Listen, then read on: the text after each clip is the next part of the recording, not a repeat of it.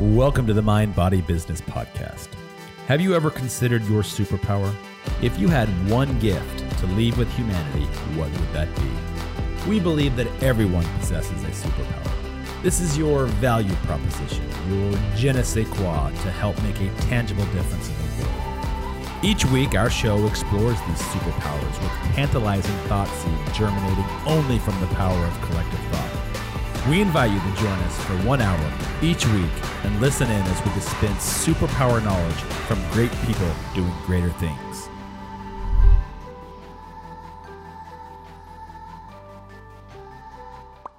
Hey, welcome to the Mind Body Business Podcast. I'm Devo. And I'm Lisa Staff. And we are here for our bi-weekly recording session to talk a little bit about something that is non-business related. Is that right? And we're just going to sort of riff for a bit.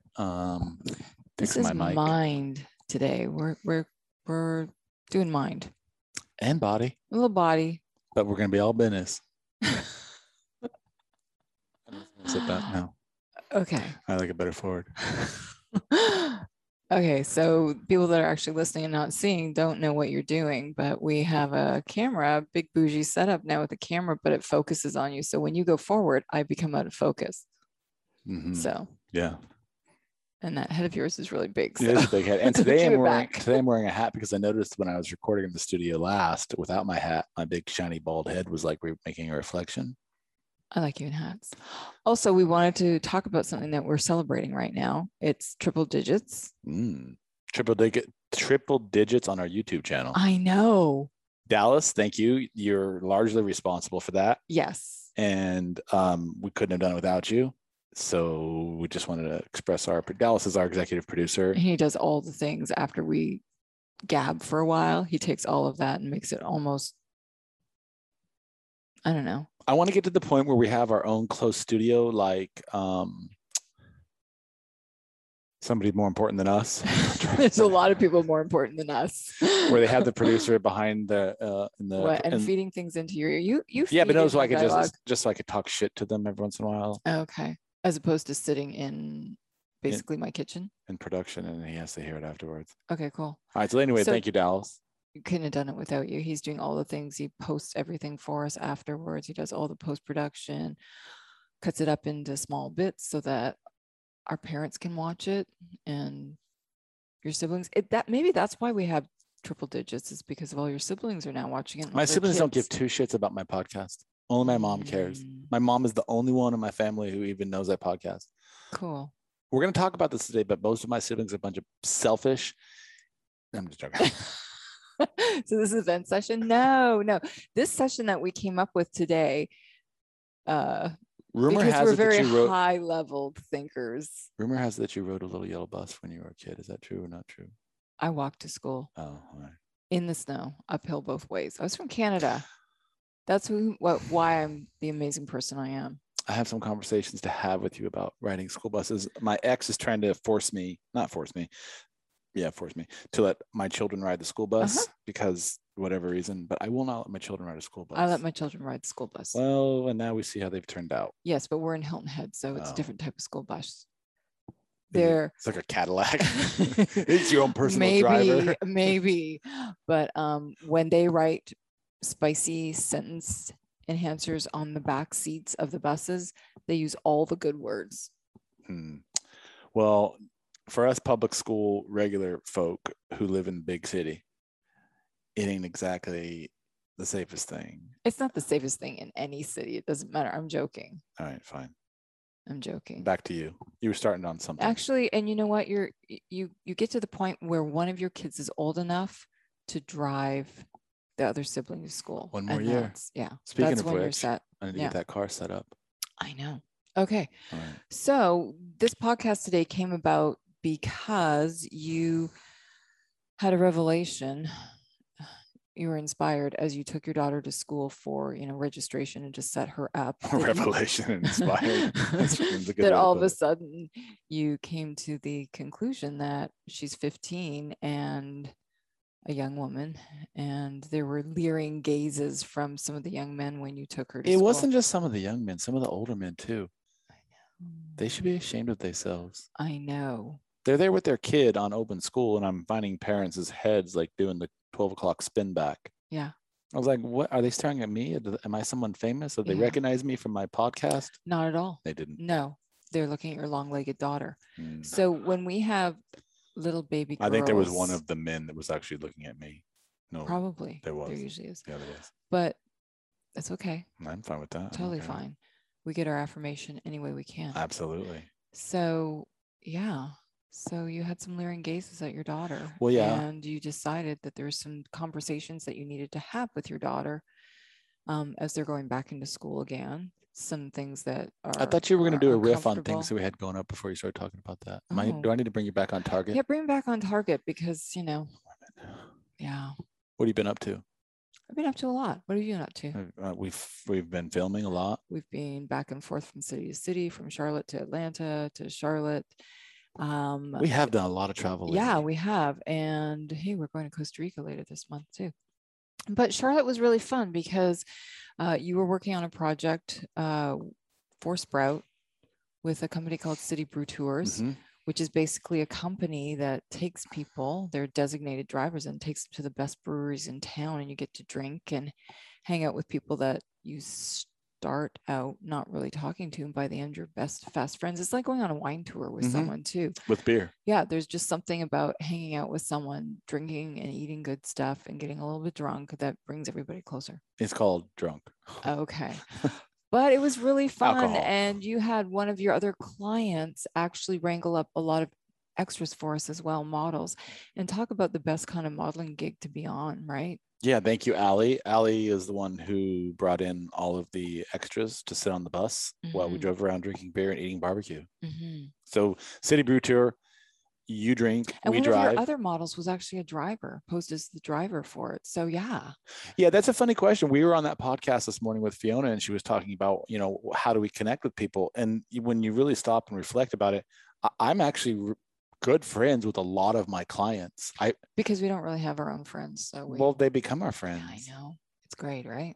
Yeah. So Sierra, thank you. Because I know she watches this podcast. Yeah. Thank you for being our lovely tour guide. She was the funniest driver. She had someone convinced that she was a NASCAR driver, and that's why she was doing that. She's so deadpan. I know. She could get away with it. But Allie, thank you for that. I appreciate you bringing all those people in. So now you got your shout out and your attention that you so hungrily crave. Sierra. She's not just a model. She's more than that. All right. So that was fun. Okay. Sorry. Now you can do whatever. Okay. So as we get back to the leering men at your daughter, you decided it was time to have some uncomfortable conversations. And we got into the topic of there's so many uncomfortable conversations that need to be had, but as parents, we sometimes avoid them. And we were saying that our parents totally avoided those conversations with us, like totally. There's not a single item, and we have a list that we put together. Yeah, there's a list. We crafted. There's a list we put together. There's not a single item on this list that our parents ever once had a discussion with us about. And so this is sort of a letter to ourselves, or writing ourselves. A letter to ourselves, and hopefully. Are you going to deliver it to your mom? No. You should. No. And then you could get on the phone and she could actually have these conversations with you on a podcast. I know. That would be funny. That would be retrofitted conversations. Especially with their thick Glasgow accent. I would love to get both of our moms on the podcast and we give them this list and they have to have this conversation with us today as if it's a retrofit. That is a great idea. Yes. All right. My mom will be really close to the camera when she does it. You're going to have to somehow. And your mom will get off topic and talk about your chocolate brown eyes and Debbie. Have you seen these eyes? They're not brown. Oh. Anyways. All right. So should we jump into this? Yeah. This is fun. All right. We have a list. I'm going to read them because you can't see them and because my memory has literally memorized every single one of them. There's 162 we're going to get through. No. But we hope that you kind of have a laugh with us and then think about where you were as a youth, and if you had these conversations, and even better, are you going to have some of these hard conversations with any of your kids, or do you even have kids? All right, so I'm going to read the list to you. You're going to give me your feedback. I may or may not have a comment on it. Oh no, we both have to have comments for sure. All right, well, we have to keep them brief because there's a lot. I want to get through all of them. Okay, fine. So don't allow me to ramble. We could always break this up into two. No, let's make it one. Don't allow me to ramble. All right, ready? Number one on our list that neither Lisa nor myself Oh, by the way, I'm Diva. Welcome to Mind Body Business. I'm Lisa Staff. I think we already did that. Oh, we did? I can't remember. All right. Number 1 on our list, sex, masturbation, and lady visitor of the month. Ooh, it's the golden trifecta. Ah, I like that. All right. Talk to me. Never got the sex talk. Never. Well, there was the masturbation. I don't know. Nobody ever talked about it, but I knew once I got married and was in church, was told basically you are the spawn of Satan if you ever touched yourself, or you would go blind. There was a lot of theories running around. I was homeschooled until I was 12, We can tell. but I do know there were some theories like if you masturbate, you'll go blind, like all those sorts of things. Mhm. I don't know what isn't true about that. My parents never spoke to me about any of those 3 topics. Definitely not sex in terms of a real sex conversation.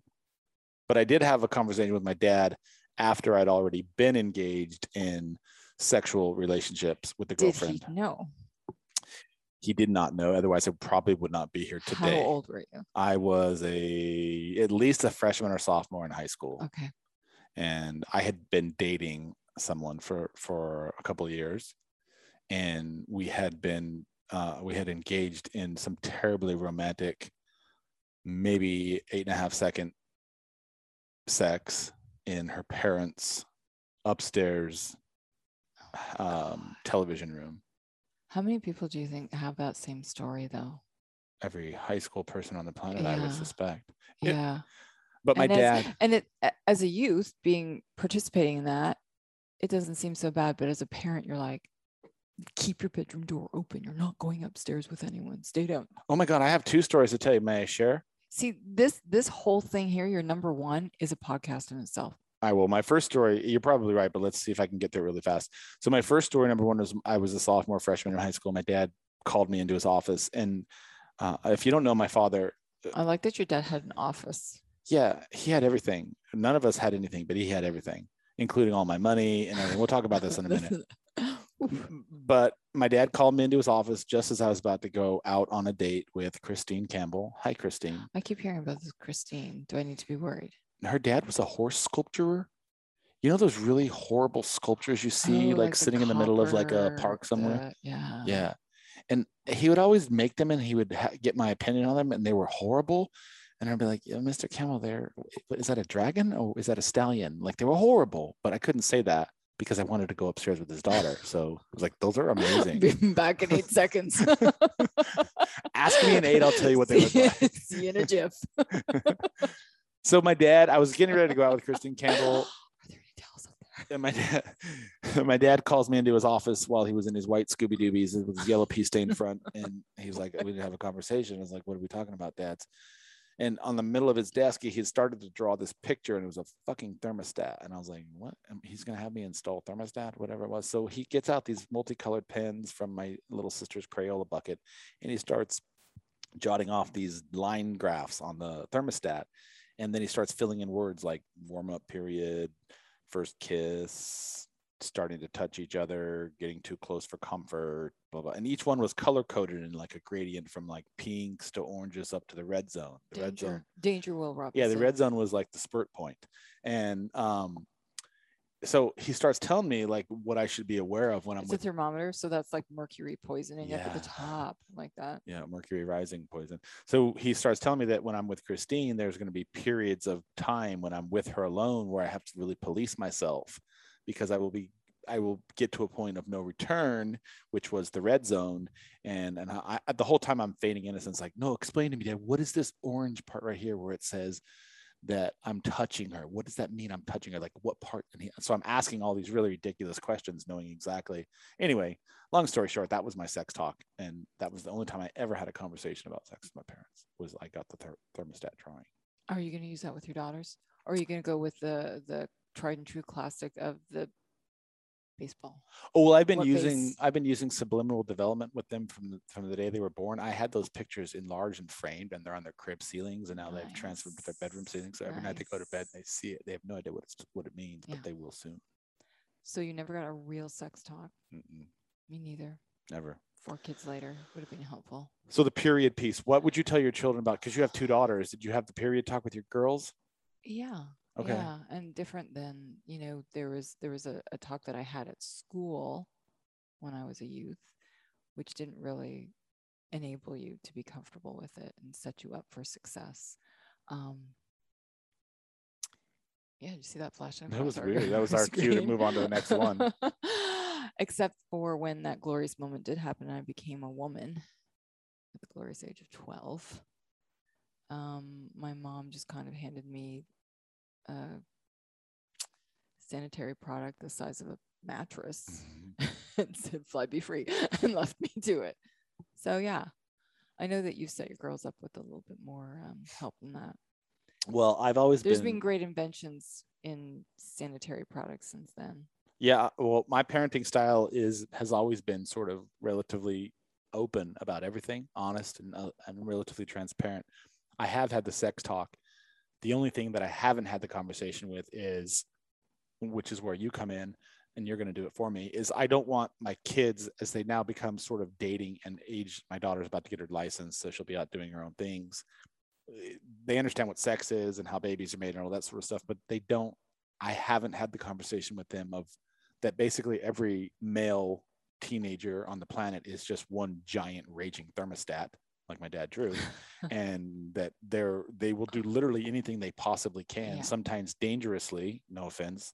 I don't mean this to go dark, but sometimes do anything and I need them to be more self-aware around what that actually means. I don't want to strike fear into their hearts, but at the same time, how do you toe that line between just, this is what, not being a people pleaser, having self-worth, all of those things, trusting your gut, all of that. If a dude say he loves you at 14, 15 years old, he don't love you. That means nothing. Literally means nothing. Okay. So, all right. Number 2. Sorry. Did you want to say anything else about masturbation? Oh, masturbation. I never had that conversation. It was obviously something that was never frowned. I discovered masturbation on my own. I was a dishwasher at around 12 years old. And I used to wash dishes legally. I was working for a deli in my city. My brothers also worked there. And I was in the back washing dishes. And on the second or third day I was there, the counter just happened to be the perfect height for my little self in those days. And there was lots of warm water splashing in all the nefarious areas. And I started noticing the little fella was getting excited, and that rubbing up against the counter sort of felt nice. So that was my first engagement with little fella. Wouldn't it have been nice to have a conversation to figure out what the heck is going on with your body? Well, I did. I went to the owner. There's a couple of lesbians that owned it. And I was like, "Do you know what this is and what's going on here?" Dude, you need to call 911 because something's not right. They immediately put me into the giant walk-in cooler. I had to sit there for 15 minutes and I came back. Watch your thermometer. Change temperature. Yeah, that's right. Went back from red to pink. You're fine. So later that night, I came home. I started washing dishes at my mom's house again, just so I could sort of replicate that model. And before you know it, I was in my basement and just having a good old time with with Mary and her 5 fingers.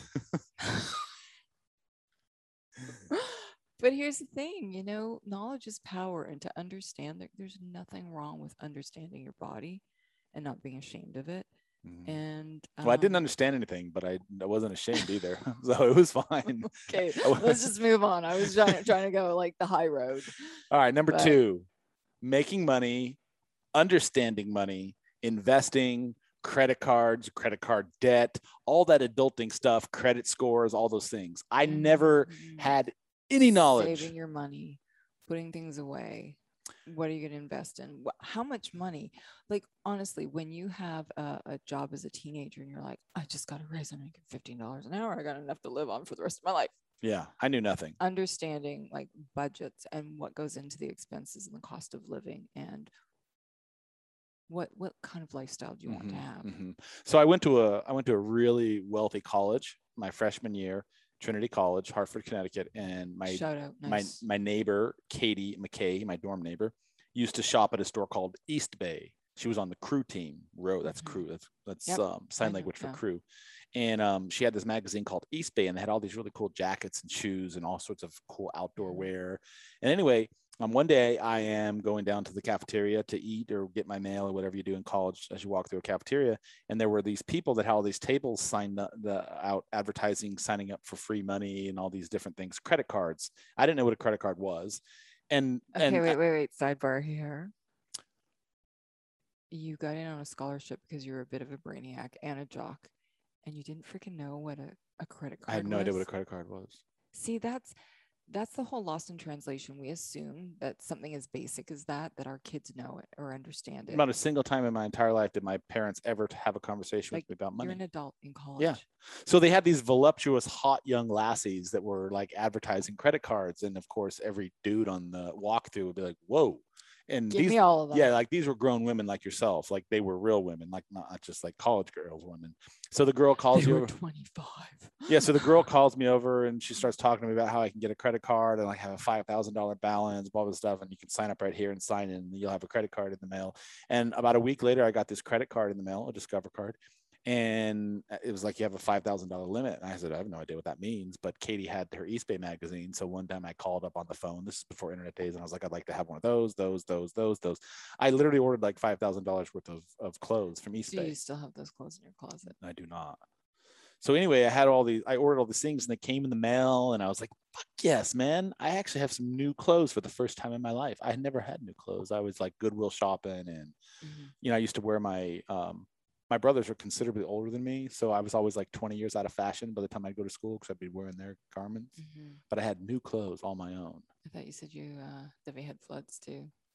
Yeah. Well, they were floods because I was taller than my brother. So his pants were always going to be shorter on me, which is why I wear them to this day. Anyhow, so I have my clothes and then, 30 days later or so, I get an invoice in the mail saying I have to pay this money back. Press. That was my first exposure to credit cards. So those difficult situations, those difficult conversations need to be had. Don't we assume that they know because they're so wise in so many other things. But you know what? We're dumbasses at that age still. Yeah. We're smart in some things and dumb. Yeah. You need to have a conversation with your children, and I do on a regular basis, on financial literacy around what money is, what it means to make money, the idea of debt to income ratio, all of these things, investing money, buying real estate, taking care of your money, saving money, diversifying your portfolio. Like, not that I'm sitting here having these conversations in that much depth, but I do have, my kids both have debit cards, bank accounts, etc. So they learn the idea of spending, loss, income, revenue. So they sort of understand what that means now. I never had any of that. So well, yeah, and the significance of, I think it's even harder right now with social media and the presence of expectations of your standard of living. You get out of school, are you going to buy that $100,000 vehicle and then live in a tent? No. Well, that's a good point because I got this badass, my first job out of college, I was working in New York City. And, as a freshman, it was like $50,000 and a $25,000 signing bonus. And I'm like, I literally have $75,000 in my bank account, which I didn't, but I thought I did. So I did. I went out and bought my first car, and it was a $50,000 car because I was like, I'm making 75. I can obviously afford it. But you're living in New York where you really correct. You don't need a car. Yeah. So that was, I still never learned any literacy, and they don't teach you that shit in college either. So there's that whole saying, smart in school, dumb on the bus. That was me. So teach your kids about financial literacy now. It's never I think sometimes not that I'm like parent of the year, but I think a lot of value of the dollar. Yeah, I think sometimes parents think that their kids, because they're idiots. They're not. They're really intelligent and they're sponges. So the more information you can drop on them, the more they'll absorb, right? And then before you know it, you actually have a little smart kid on your hand. And honestly, that you never get past that stage. Even though that you're an adult, we can all learn more things about sex, masturbating, finance, all of those things. Yeah, we can all learn more. Absolutely. There's knowledge is everything. All right, number 3, being pretty in high school means absolutely nothing in real life. No, and it's funny, like we were so harsh and judgy in high school about who looks how and how good looking and this person and that person who's popular. And I listen to my kids now talking about certain people and kind of being judgy like that. And you look at those youth and you're like, they're all beautiful. They're all beautiful. And it's not really going to do them any good or set them apart if that's, the what are they called down here when they're prom king or whatever? The same thing, prom king and queen. Yeah. Nobody cares. Nobody cares. No one's going to care. And once you get out of high school, and well, there's probably that one guy who was like the starting something on his high school football team, and he still goes to the bar every afternoon and talks about that. Wasn't it? I was that guy, but you would never know that because I would never tell you that I was that guy. So That's the difference. So anyhow, being pretty means nothing. Your future, your life, everything that you will eventually become is going to be based upon so many more things that have much more depth to them. What's your value of your character? What's your value of your integrity? How do you treat people? How hardworking are you? Are you honest? Are you diligent? All those things matter. Pretty looks mean jack shit. And I think maybe there's a difference with the sexes too. Like probably for you, it was like, you know, if you're a jock, if you're really good at certain sports, that's the armor that you wear. With girls, we're always, oh, you're so pretty, you're so cute. So it's a different type of armor that they wear. Instead of telling them you are a strong, confident woman, you're brilliant, you're, you know, all the other things that build them up, as opposed to just, we technically just say, oh, you're so pretty, you're so cute. That's a very good point. I never got those compliments because I was never like stud muffin homecoming king in high school. I was just sort of, you know, I did what I did. You were Napoleon Dynamite being stuffed into lockers. I wasn't being stuffed into lockers. Garbage cans, strictly garbage cans. I didn't really have a clique or a group in high school. I just sort of, I was sort of just kind of there. I just did my own thing. I never really was part of anything. I played sports, but I was also in theater and I was on debate team and all those crazy things like that. Thespian. Yeah, I was a thespian, but I don't think I was very attractive. Like I remember I had like bad teeth and I like pimples and I had like a giant Lou Ferrigno haircut going on. My dad used to cut my hair, which was really a weird thing because he would give me like basically the vampire haircut from Eddie Munster as a little kid. That's another thing. Don't cut your kid's hair. Yeah, what the fuck? We all think as parents, I've cut my son's hair. My one son still has that flinch from when I snipped his ear the one time. He's like, he's got a bad twitch from it. And the bowl cuts, no. We should add that to your list. Don't fucking touch your kid's hair. My dad used to bring me into his bathroom, which was the grossest thing to begin with, first of all. And he would cut my hair and he would experiment with my hair like he was sort of living vicariously through my hair because he didn't have any. And I had this giant head of hair. You wouldn't know it now, but I had like literally Lou Ferrigno from, you know who Lou Ferrigno is? Okay, so the Hulk. So if you for your young folk who listen to this, Lou Ferrigno, Google him. He had like this giant, massive noggin. He looked like a chia pet. And my dad used to experiment with my hair and he'd give me these fucked up haircuts. And he didn't like the way I wore my hair. So sometimes at nighttime, he would put my hair in rollers. See, I don't even believe this. This is a true story. I'll get my mom's on the phone. My hair would be filled with pink rollers. And then he'd make me wear like my sister's pantyhose over my head to sleep. So when I wake up in the morning and have to go to him, he'd pull off my hair cap. I don't even believe this. This is ridiculous. Pull off my hair cap and he'd pop out on my rollers and my chia pet was like this giant Jerry curl fro. This is true. Do we have this on the list that not everybody is equipped to be a parent? No, but it should be. But let's go back to the hair piece. Okay. Like parents, leave your kids' hair alone, man. Just let them do what they do. Like you were through when you were a kid, you were going through that shit as a teenager yourself, trying to figure out what you want. Like it's not your job to tell me how to wear my hair, bro. Yeah. Okay. Okay, next. I think this one's really important to me, and because I have daughters. You don't have to get married, first of all. And don't get married until you can support yourself financially. So I have that conversation all the time with my girls because just because someone asks you to get married doesn't mean you need to say yes. That's not necessarily the next step in your life. No, marriage isn't necessarily for everyone. No. Need to happen at 19. No. But when you have your own money, you have that independence to make the right choices, or hopefully the right choices, as opposed to, oh, okay, well then I don't need to live with my parents anymore and we can share the rent. Yeah, like so as not a good life decision. No, not at all. So as high school, you know, you finish high school, and all they'll tell you is the next step is go to college, get a degree, get a job, work for the corporation, get married, have 2.5 kids and a dog and a cat, and live on a fucking suburb somewhere and live out your life. And guess what? When you retire, you're gonna have a pension and all these sorts of things. That's not for everybody. Mm-hmm. Like honestly, I got married. I have 2 wonderful kids from it, but I never saw myself getting married. And I sort of was like, oh, now I'm in a relationship. I have to get married. That's the next logical step. Like, you don't have to get married. You don't have to have kids. Like, just do your thing.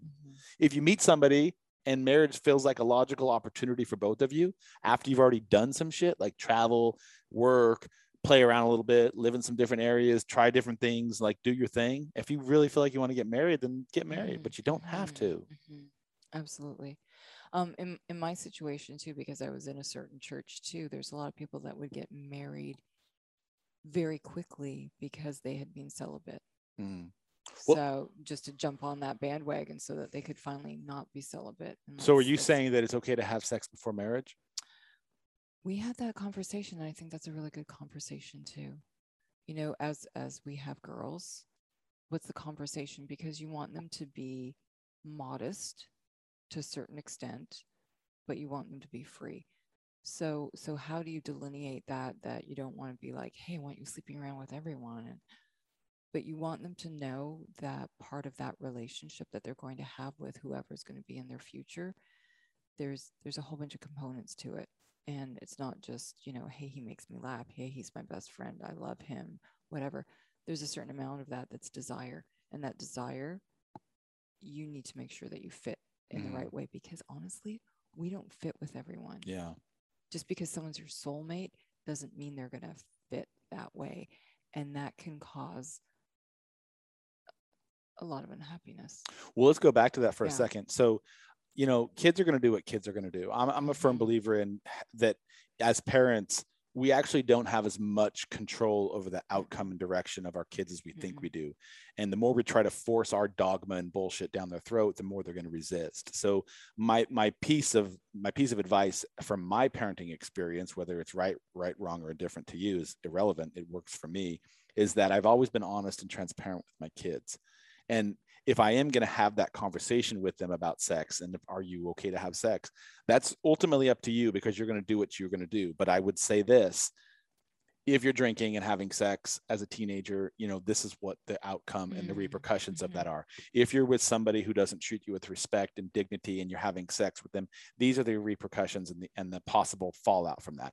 If you're having sex, there is always the risk of you having a baby. There's always a risk of this. Like, I would just say, if you're going to have sex before marriage, or have sex period as a teenager in high school or college or whatever it is, be self-aware around it, understand what you're getting yourself into, and understand that there are implications for it. Yes, and they know that, because, you know, they know everything, sort of thing, and we knew everything, but they haven't had that discussion with their parents too. Like there's a difference between kind of being light and brushing it off with your friends and joking around about it, and having that serious conversation. Yeah, absolutely. I don't actually believe that we have nearly the amount of control over our kids' outcome as we think we do as parents. I did stupid things. Absolutely. I did stupid things. Jesus, yeah. I did horrible. Yeah. Stupid And things. I think that's why we want to, you know, protect them in a certain way. And we talked as well about, you know, again, you know, the life that I was living, like you would never live with someone, you know, like common law or anything like that was so inappropriate.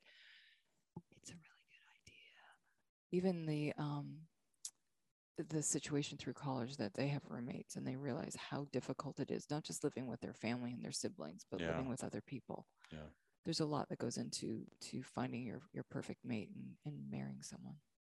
So let's continue. Like figuring out what they have in their bank. That's right. Priorities over here. Yeah. All right. Let's just see your credit report and your financial stats. All right, next on our list is something very near and dear to me, because I never had the opportunity to do it, because my dad actually told me not to do this, which is travel before you do anything else. Whether you're in college, you should travel. Whether you're after college, you should travel. When your life begins, you should travel.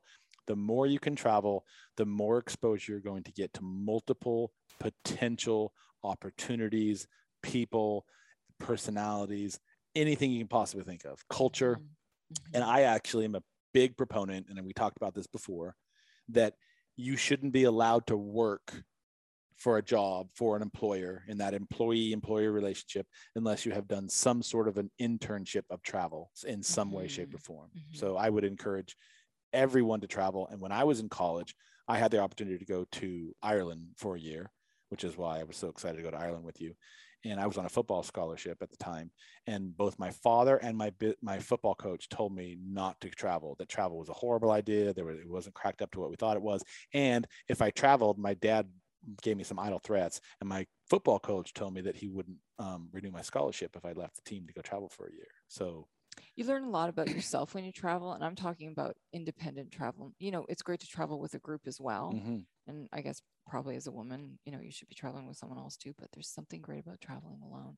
You find out a lot about yourself, and you find out there's a lot of people that are willing to, they're friendly, they'll help you, you Mhm. know, you step out of your comfort zone and you discover a lot of things. Yeah. Well, that should be on the list too, that it's okay to be alone. And that goes back to the one Mhm. that you don't have to get married. It's okay to be alone. Yeah. In fact, that's going to be on Yeah. our list here in a minute. We'll talk about it in a second. All right.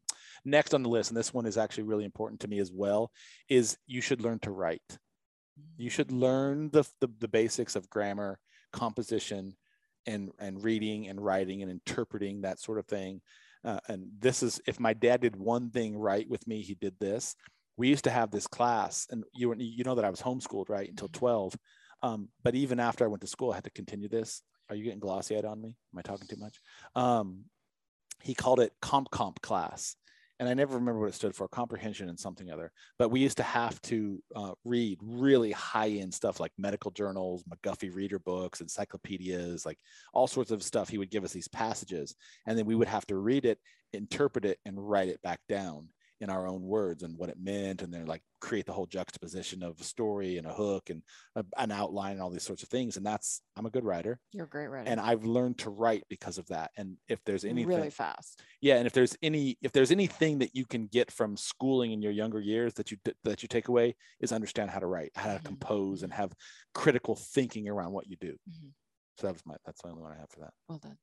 You have any thoughts on that? Nope. Okay, cool. You can write too. You don't give yourself credit just because you don't think you're as good of a writer as me. It's you just have a different style. It's not gooder or worser or anything like that. See how I did that? All right. Never settle for a paycheck is next on our list. Yeah. Money isn't everything. It helps, but to get yourself in you're going to talk about your job that you had. Making the big dollars. I feel like I'm losing you over here. No. Are you fading out? No, okay. Not at all. So never settle for a paycheck. I agree. Money is important. Money is the currency and the economy of life. And if you don't have it, you can't do a lot of cool things. So you do want to make money, but it shouldn't be the sole exclusive reason why you're doing something. And I learned that the hard way. You heard me talk a minute ago about graduating college, and I went into the work for the corporate world. And it's not what I wanted to do. There were many other opportunities. I had the opportunity right out of college to go work for ESPN. And I was going to travel with one of their executive producers and be on the production team for Major League Baseball. And I didn't take that job because it didn't pay me enough money. And I was like, I had this giant opportunity with this huge paycheck, and I settled for that. I had another opportunity to be a camp director up in Canada and Maine for a children's camp. And I had Maine is not in Canada. No, Maine and Canada. Okay. They had two camps, and so I would have gone. You Americans, your geography of Canada, it's terrible.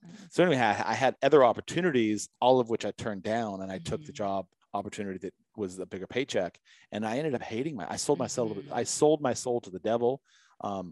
I learned a lot of things through that business opportunity, which arguably, I guess, led me to where I am today. But nonetheless, I would, and I tell this to my kids all the time, pursue things that you want to pursue, that make your soul happy, the things that make you want to do that. Do you not think that then when you're happier, you're more dynamic in what you're doing, and then that can lead to the potential of earning more money anyways? You just never know what at the onset of that one thing, what that can cascade into. Absolutely. Next one. Yeah, read it. I can't. Okay. You need to learn how to fix shit when you're a kid. Oh my gosh. Yes. And you're fantastic at fixing things. So you get mad at me when I've done stuff when you're like, well, you're supposed to wait for me. It's like, oh no, I've already done that. Yeah. I don't get mad at you. You always say that. No one gets mad at you. You need to learn the difference between mad. You realize I've built homes before. I've done all that. You're stuff. fantastic at that stuff. Yeah. So learn how to fix things. Yeah. Learn how to cook. Learn how to fix things.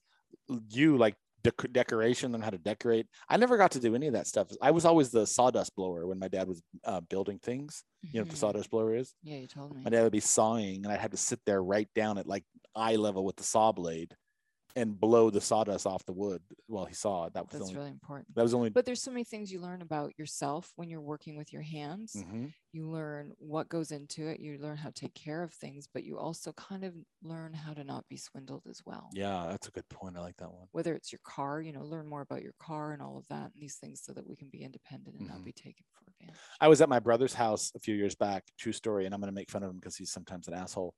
And you say that about a lot of your siblings. He didn't know how to use a hammer, and he was using this hammer sideways, and he was sort of doing like this push motion. And yeah, He's a total jackass. So I had to show him how to use a hammer, and he had never used a hammer He could before. ask pretty much any toddler around him, and they would be able to tell him how to use a hammer. Well, he missed out on the hammer days, so he did not use a hammer. All right. This one is the next one. I don't know if we should talk about it, but when your parents and your dad ask you to come into their room at 10 o'clock at night and massage their feet or walk on their back for hours on end, it's okay to think that your parents or your dad might be a little bit creepy. Just because someone is your parent doesn't mean that they're actually an icon of someone worth celebrating. I'm just trying to be nice. Well, not everybody is fit to be a parent. No, that's the point. Not everyone's fit to be a parent. Yeah. You don't have to have kids. And if you feel like your kids are going to be, if you're going to be begrudged to have children, you probably shouldn't have children. We know somebody who is pregnant currently. And every time we talk to her and ask her how things are going, she's like, well, it kind of sucks because I can't drink anymore. I can't party anymore. I can't do it. I was like, I guess that's. You're like, oh, girlfriend, that's the tip of the iceberg. Just you wait. And I guess that's fine. But say no to free time. Say no to having money. Say no to.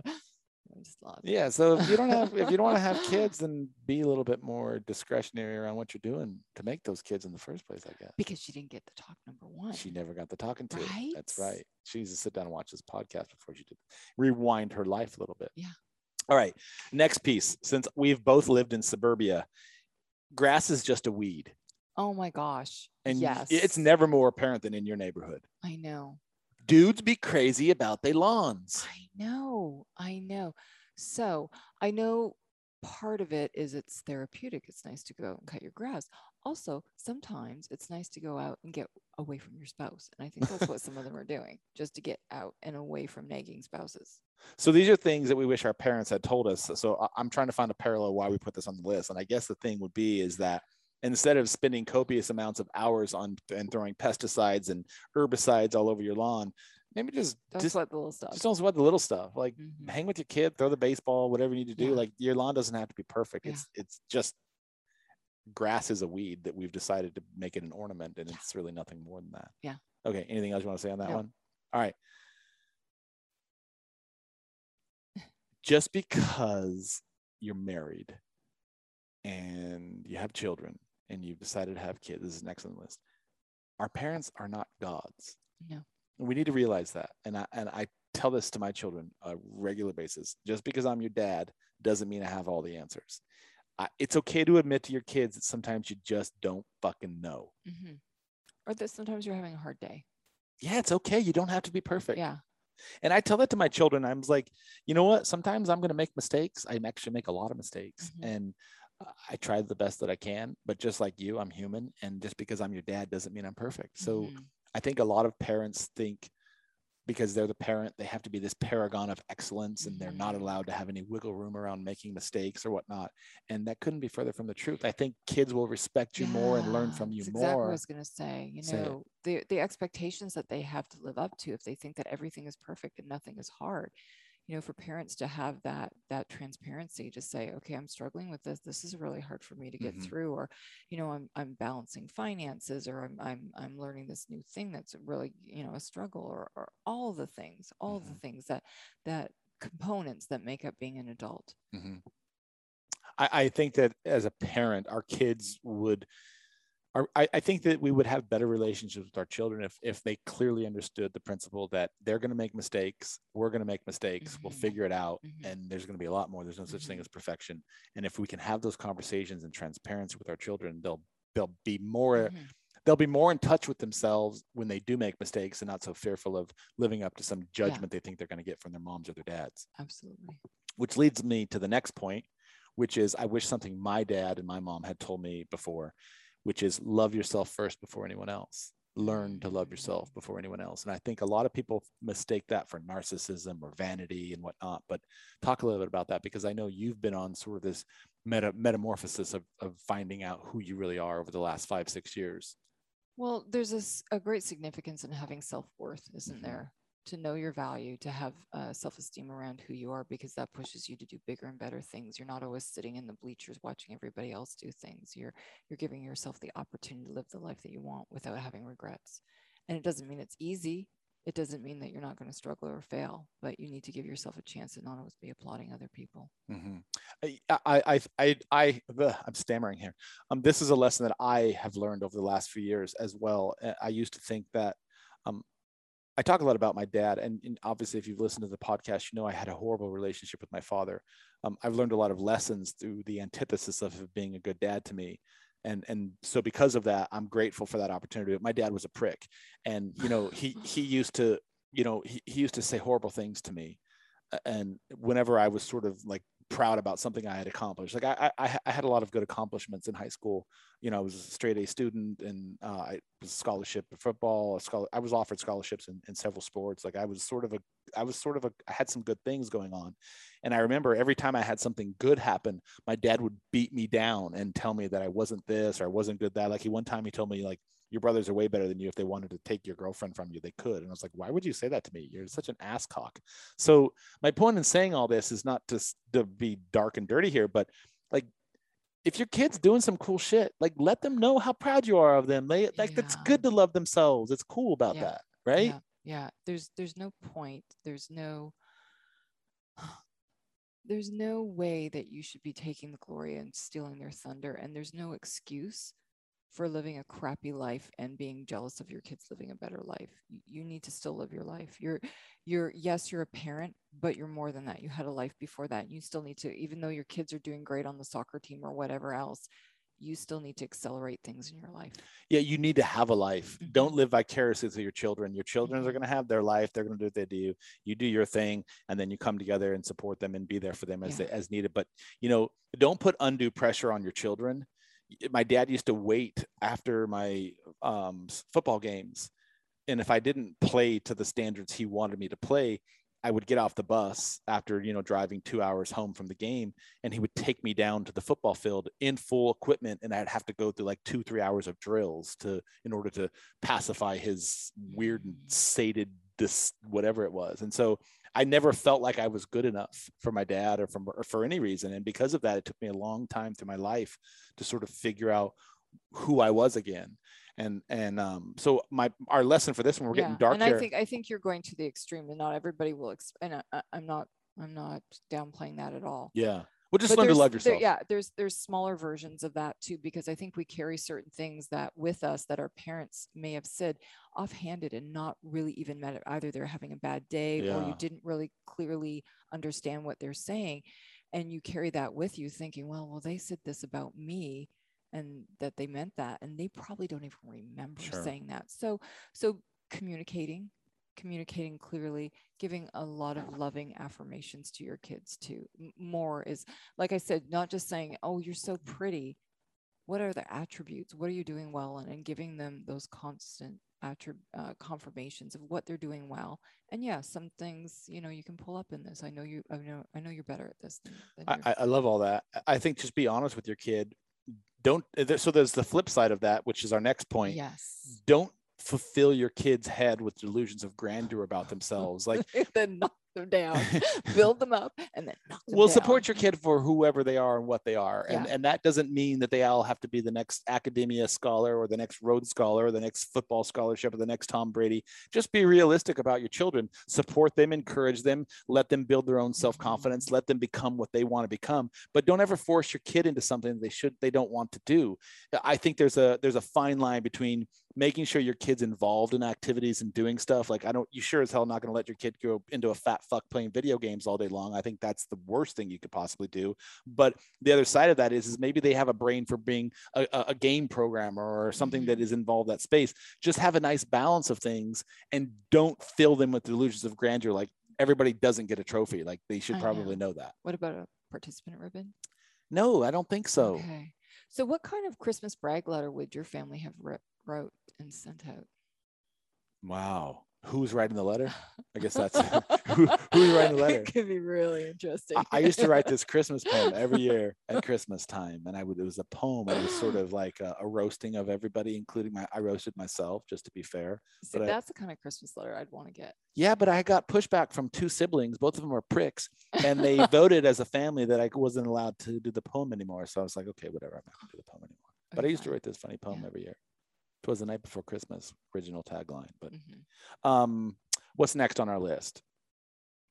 The next one, we already talked about this one. You don't have to go to college. You don't have to marry. You don't have to have kids. We talked about that. So this one, I wish that this is a good one for us to talk. The next one on the list is you will fight with your spouse. You will have arguments with your kids. It's okay to have arguments. I think everybody feels like we have to live these perfect lives. I think you said it a little bit more specifically.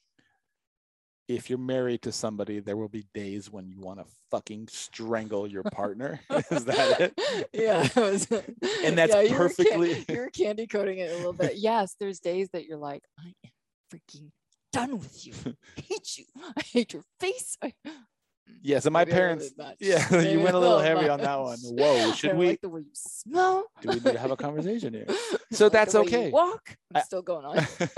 It's not you. It's not you. So it's okay to have disagreements, and it's Yeah. okay to have arguments. And my parents used to like hold themselves up in a bedroom, like we couldn't hear him screaming behind doors, and then they would come out, and my mom was like, "Oh, your daddy is, we're just so happy," and there's like tears streaming down, red marks on her face. We're just so happy and in love, and we know you're fighting. We know you're beating the shit out of her up there, Dad. It's cool. Like it's not cool, but like you don't have to go behind closed doors to do it. Yeah, it's not perfect every day. Yeah, it's not perfect every day. There's no such thing as perfect, and there's no such thing as a perfect relationship. Like No. even as amazing as we are, and as perfect my as people think we are, we argue, and you often have to be taught that I'm always right, and so we clearly have to have that conversation. So, next one is for both of us. I think this probably doesn't apply to younger parents today, but you don't have to stay married forever. No. No, and I think there's a couple of ways of looking at this.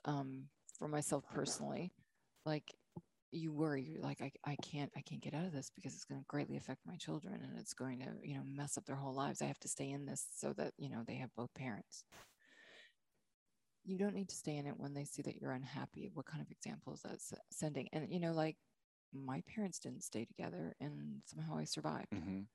Well, I ran into this argument a lot of times with some of my friends when I got divorced. And one particular friend in particular, James, and he and his wife hated each other. And they were both having an open relationship with other partners at the same time. And then they would come home and they would sleep in separate bedrooms and all this sort of stuff. And when he heard that I was getting divorced, he was like appalled. He's like, "What about your kids?" And I was like, "Dude, you of all people should know better than any of us that you hate your wife. You hate being married. Your kids hate it. You guys don't even sleep in the same bedroom. You never talk to each other. Mm-hmm. You don't do anything together. What's the point of that? Would you rather your kids see that bullshit and grow up with that as their model for what a marriage should look like? Yeah. Or would you rather your kids look at what I'm doing, which is I'm having the courage to say that enough is enough. This no longer works. We've tried it for 17 years. We just can't figure it out. I don't want my kids to see me screaming and yelling all the time. I don't want the kids to see their mother screaming and yelling. I want them to see, if I decide to get married again, or if I decide to get into a relationship again, I want them to see what it means to be truly in love with somebody and to be kind and respectful to each other. And I want them to see that. And I want them to know that if they are ever in a relationship and they feel like they're at wit's end and they've put in everything they possibly can, that it's okay to walk away from it. Nothing lasts forever. And I want them to see that it's okay to walk away from something if it's no longer working for them. Do you think that sometimes we use our kids as an excuse though? Absolutely. That's the reason he did stay together. He's like, I don't want my kids to. Yeah. So you blame your kids for your situation with your relationship because you know what? It's hard to start over again. It's hard to maneuver all those things that come about if you're not together. Yeah, absolutely. Don't put your kids in the middle of your kids should never be a catalyst for why you stay or don't stay in a relationship. Yeah. And I had the conversations with my mom too. She's like, well, I stayed in it because of you. And then that makes you feel like, oh, well, I'm an asshole. Yeah, you didn't need to do that, Mom. You didn't need to do that. Yeah, I agree with that. All right, next one. This is really important to me.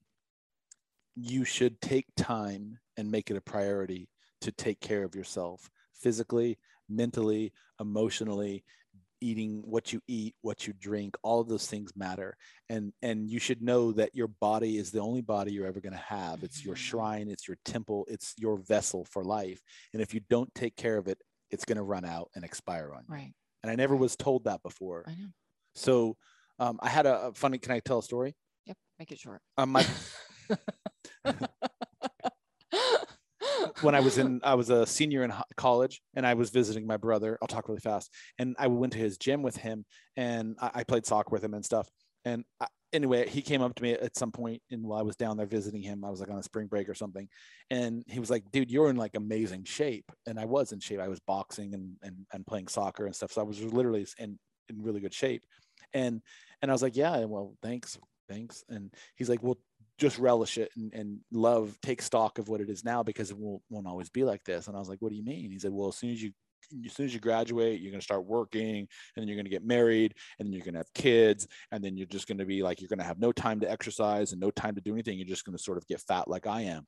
And I remember that conversation, and I've told you this before, and I remember saying to myself, that will never happen ever to me. I will always make my personal health a priority with me, because if I'm modeling good health, if I do have children, my children will see that. Mm-hmm. If I am modeling good health, I can last longer in my job. If I am modeling, etc., you get the cascade here. My brain is firing faster and better, and I'm coming up with that great ideas and not lethargic. Absolutely.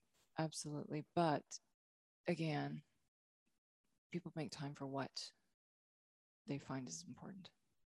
That's great. What do you prioritize?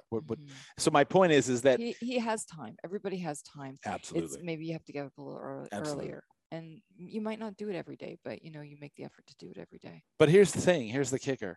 If you make your personal health a priority, everything else that you do will have more longevity to it. Mm-hmm.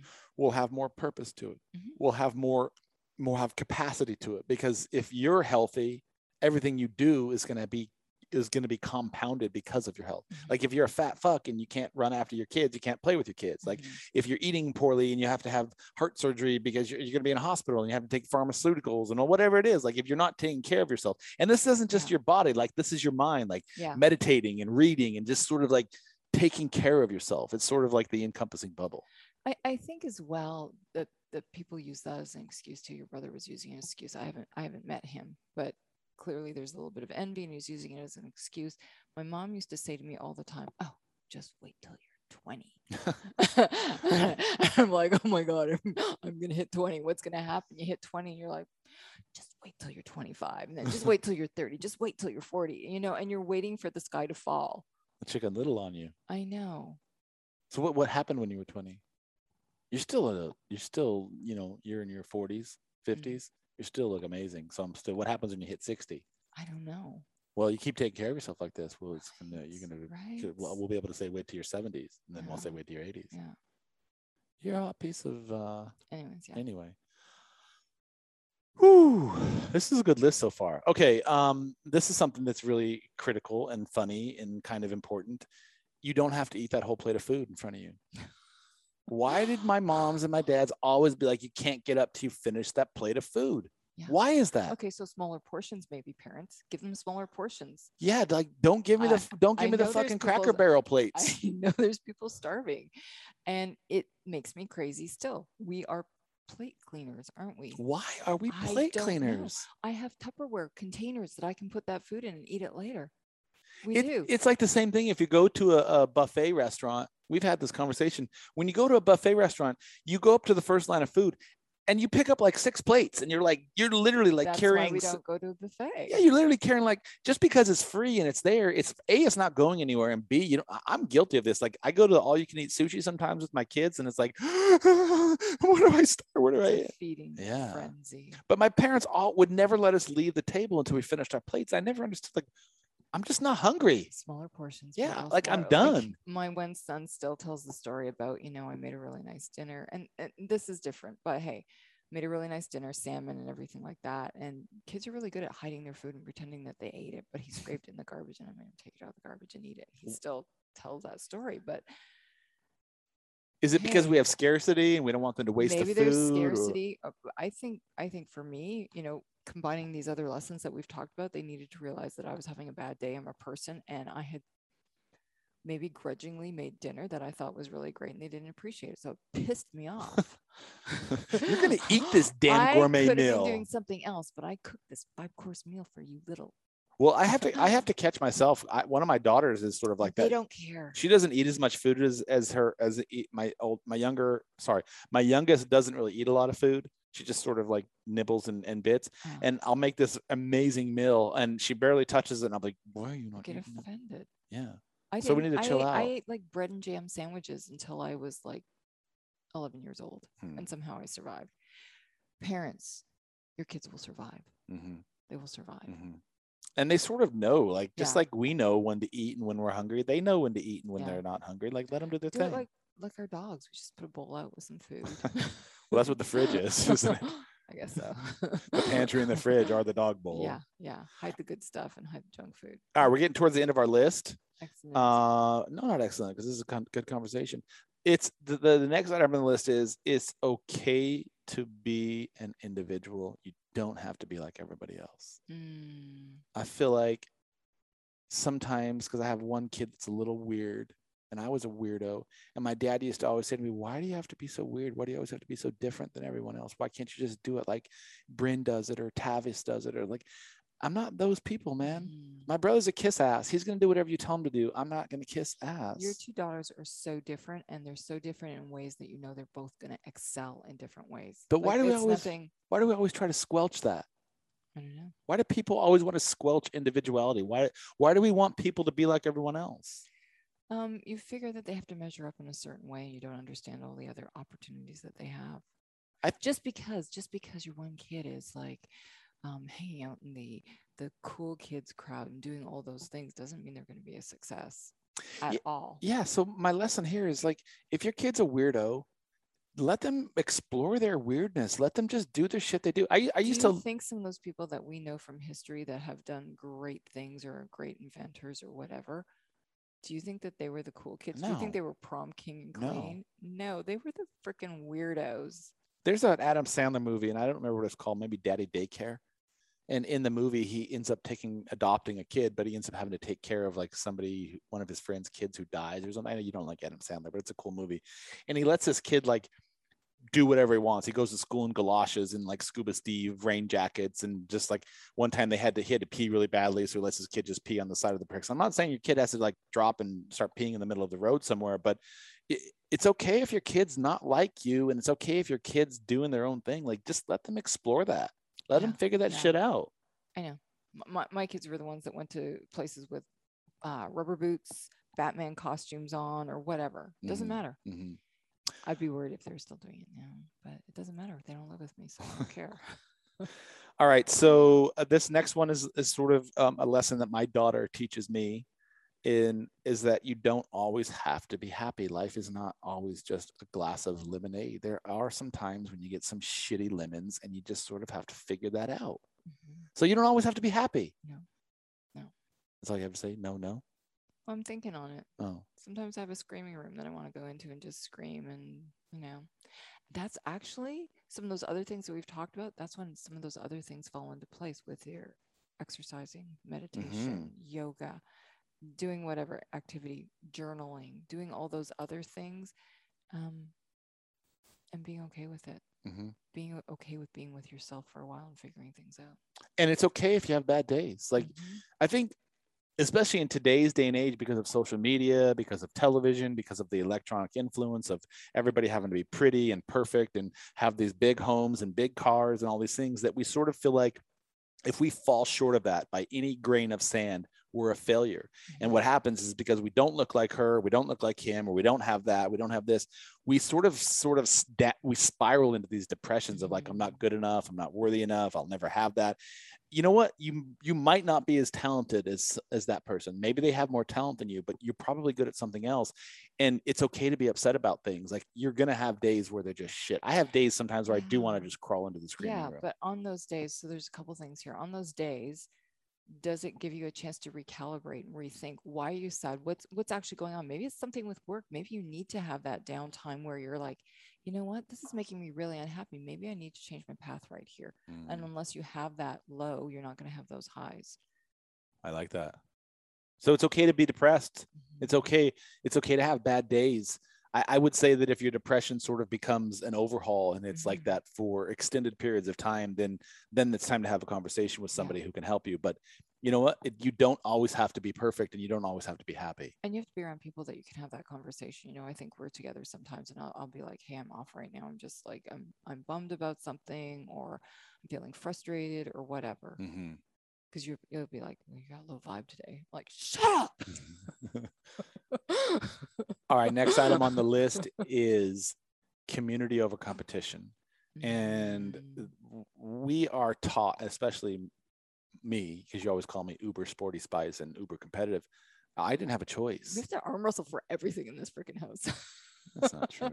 But we're taught from the day one, through sports, through school, through academia, through looks, through fashion, that we always have to be bigger, better, faster, stronger than anyone else. And this is a crazy story. My dad used to bring my siblings, my two older brothers, he used to take them down to a local park called Dorchester. And there were a lot of homeless people there. And he would pay the homeless people money to wrestle and beat the shit out of my brothers because he said they weren't strong enough or fast enough, or they didn't know how to fight, yada, yada, yada. You can't make stuff like this up. And yeah, like, and he used to have these, he used to pit Dad of the year again. He used to pit us against each other to like who was the fastest and who was the strongest and who could knock each other. We used to have this log, and there was like a waterway, and the log would float, and he would put us on the log, and we'd have to have pillow fights and like literally hit each other. That's like shit you see in movies, like Swiss Family Robinson type stuff. That's where he got his parenting. And we would literally have to like fight each other and race each other and do stuff. And it was always like who was better and who was faster. And he used to make fun of the people who weren't. Like, I was a really slow developer. Like, I was tiny till I was a sophomore. Then I hit sophomore. I used to beat the shit out of my brothers after that. But before that, I was a little tiny scrawny piece of meat. And I always used to get made fun of by my dad because I wasn't fast enough or strong enough. And like, he used to like pit the siblings against each other. And like, dude, that's just not the way you raise a kid ever, is it? Okay, speaking about your dad again, what was the point? That you should learn to collaborate and have community with people. Not everything is a well, my siblings, we should have learned to just enjoy each other. We didn't always have to compete. Team together and beat up your dad. I like that. But the whole point is, even as this translates into business, not everything is a competition. You don't always have to be the best photographer or the best this or the best that. It's okay to collaborate with people and share. Rising tides. Absolutely. It's okay to share trade secrets. Like, it's cool. You'll get along further and faster. That's how we got together. Absolutely. You'll do further in life if you learn to collaborate and be in a sense of community with people. That's why I want you to collaborate with your bank account with me too. I like that. All right, last one on the list, and then we're at the last one here. Read. Learn. Always take on an approach to life. How can you learn something? How can you learn from other people? What can you learn from books? What can you learn from things? Never stop learning. I think you get into trouble if you just kind of pause, and we've talked about that. It's like being on an escalator. You either go up or you go down. You just can't stay in that same path. And you get stagnant, you get boring, whatever. You're just going to endure to the end of your life, or you're going to just make the most of your life. What would you think is, in the last few years, has been your biggest lesson that you've learned about life, anything? That it's never too late to start, that I'm more than enough, and that if I don't know it, I can figure it out still, or I can have someone help me figure it out. I love that. Or I make enough money that I can pay someone to do it for me. What has been, on a physical level, what has been, those are sort of intrinsic esoteric things. What are some of the things that you felt you've learned from the most, whether it's a book or a podcast or a mentor? Where have you gotten your biggest intellectual learning in the last few years, do you think? From you. No, I'm serious. To name one thing. Just, is there anything that you can sort of say? No, there's not one thing. It's been a variety of things and things that have popped into my life, not by chance. People, opportunities, things that have pushed me, and things that I've just been able to manage and learn and grow from each thing. It's not been one thing. It's not like I meditate every morning and the answers just fall into my lap. What about you? Relatively similar. I think a lot of the types of reading, of course but a lot of the reading and the podcasting that we've done, I've gotten the opportunity to learn a lot about people and how to engage with them in conversations, and that everybody has some really amazing things that they're doing. And literally everyone, there's something you can learn from them, I think. And I think as well, being comfortable, I always say being comfortable with being uncomfortable, but being comfortable with yourself so that you end up you do take your ego out of it, and you're not as sensitive to things that you can learn then. I think when we become like, we're worried about what it says about us if we don't know something and if we're not the best or whatever, and we, we're not placing ourselves on that highest pedestal. If we step back and allow for that learning to come in, it'll flood in. Yeah. So don't allow your ego to get in the way. All right, this has been a fantastic conversation. Any closing thoughts you'd like to share? That was a long list, and there's a lot more stories that I need to hear from you. Any other closing thoughts as it relates to the podcast? Well, I would say not everyone needs to be a parent. Let's start with that, because no trash talk. My mom won't listen to this. I love my mom. She's a great mom. She did the best that she could, but she could have done better with me. I think my closing thoughts for this are, as a parent, it's okay to admit that we don't have the answers. I wish that my parents had taken the time to have these conversations with me, and I've turned out halfway decent. So maybe there was some sort of lesson in all of that I had to learn it on my own. But I would say that there are a few things that should have been imparted to me as a child. A lot of them around education, literacy, around working and life, and the meaning of like getting a job and all that stuff. You don't have to be like everyone else. But I think more than anything else, without sounding cliche, is that there are so many things that happen as you grow older that will get in the way of you just spending time with your children and doing things with your children, whether it's our jobs or whether it's, your profession or whatever it is. I think for me, it is always to be honest and transparent and forthright with my children in every way possible. And even if that means that it's uncomfortable, and to be willing to have those conversations with them, and don't look at them because they're kids, they might not understand or comprehend it. They know a lot more than we give them credit for. And I think that if we can have that open door policy with them, that will come back to us in spades, because they know that they can always come to us when needed. And it's not something they would have to be ashamed or embarrassed or worried that they can't tell their parents or their dad. Absolutely. And if you are deciding to be a parent, have more than one, because then you can experiment on the first one and improve on the second one. So what happens if you have 12? Oh my gosh, I don't even want to think about it. Anyway, all right, this has been a great, I appreciate your thoughts on this and your feedback, and thank you for listening to our list of, I think it was 27 items. Life-changing items. So if you enjoyed the podcast, we'd love to hear your feedback below and tell us what you liked about it, what you didn't like. Be nice. And write a review and share it with your friends so we can keep growing. All right. Bigger than double digits, bigger than triple digits. Let's go for triple. I like it. Yeah. All right. Always fun. Always fun. See you on their side.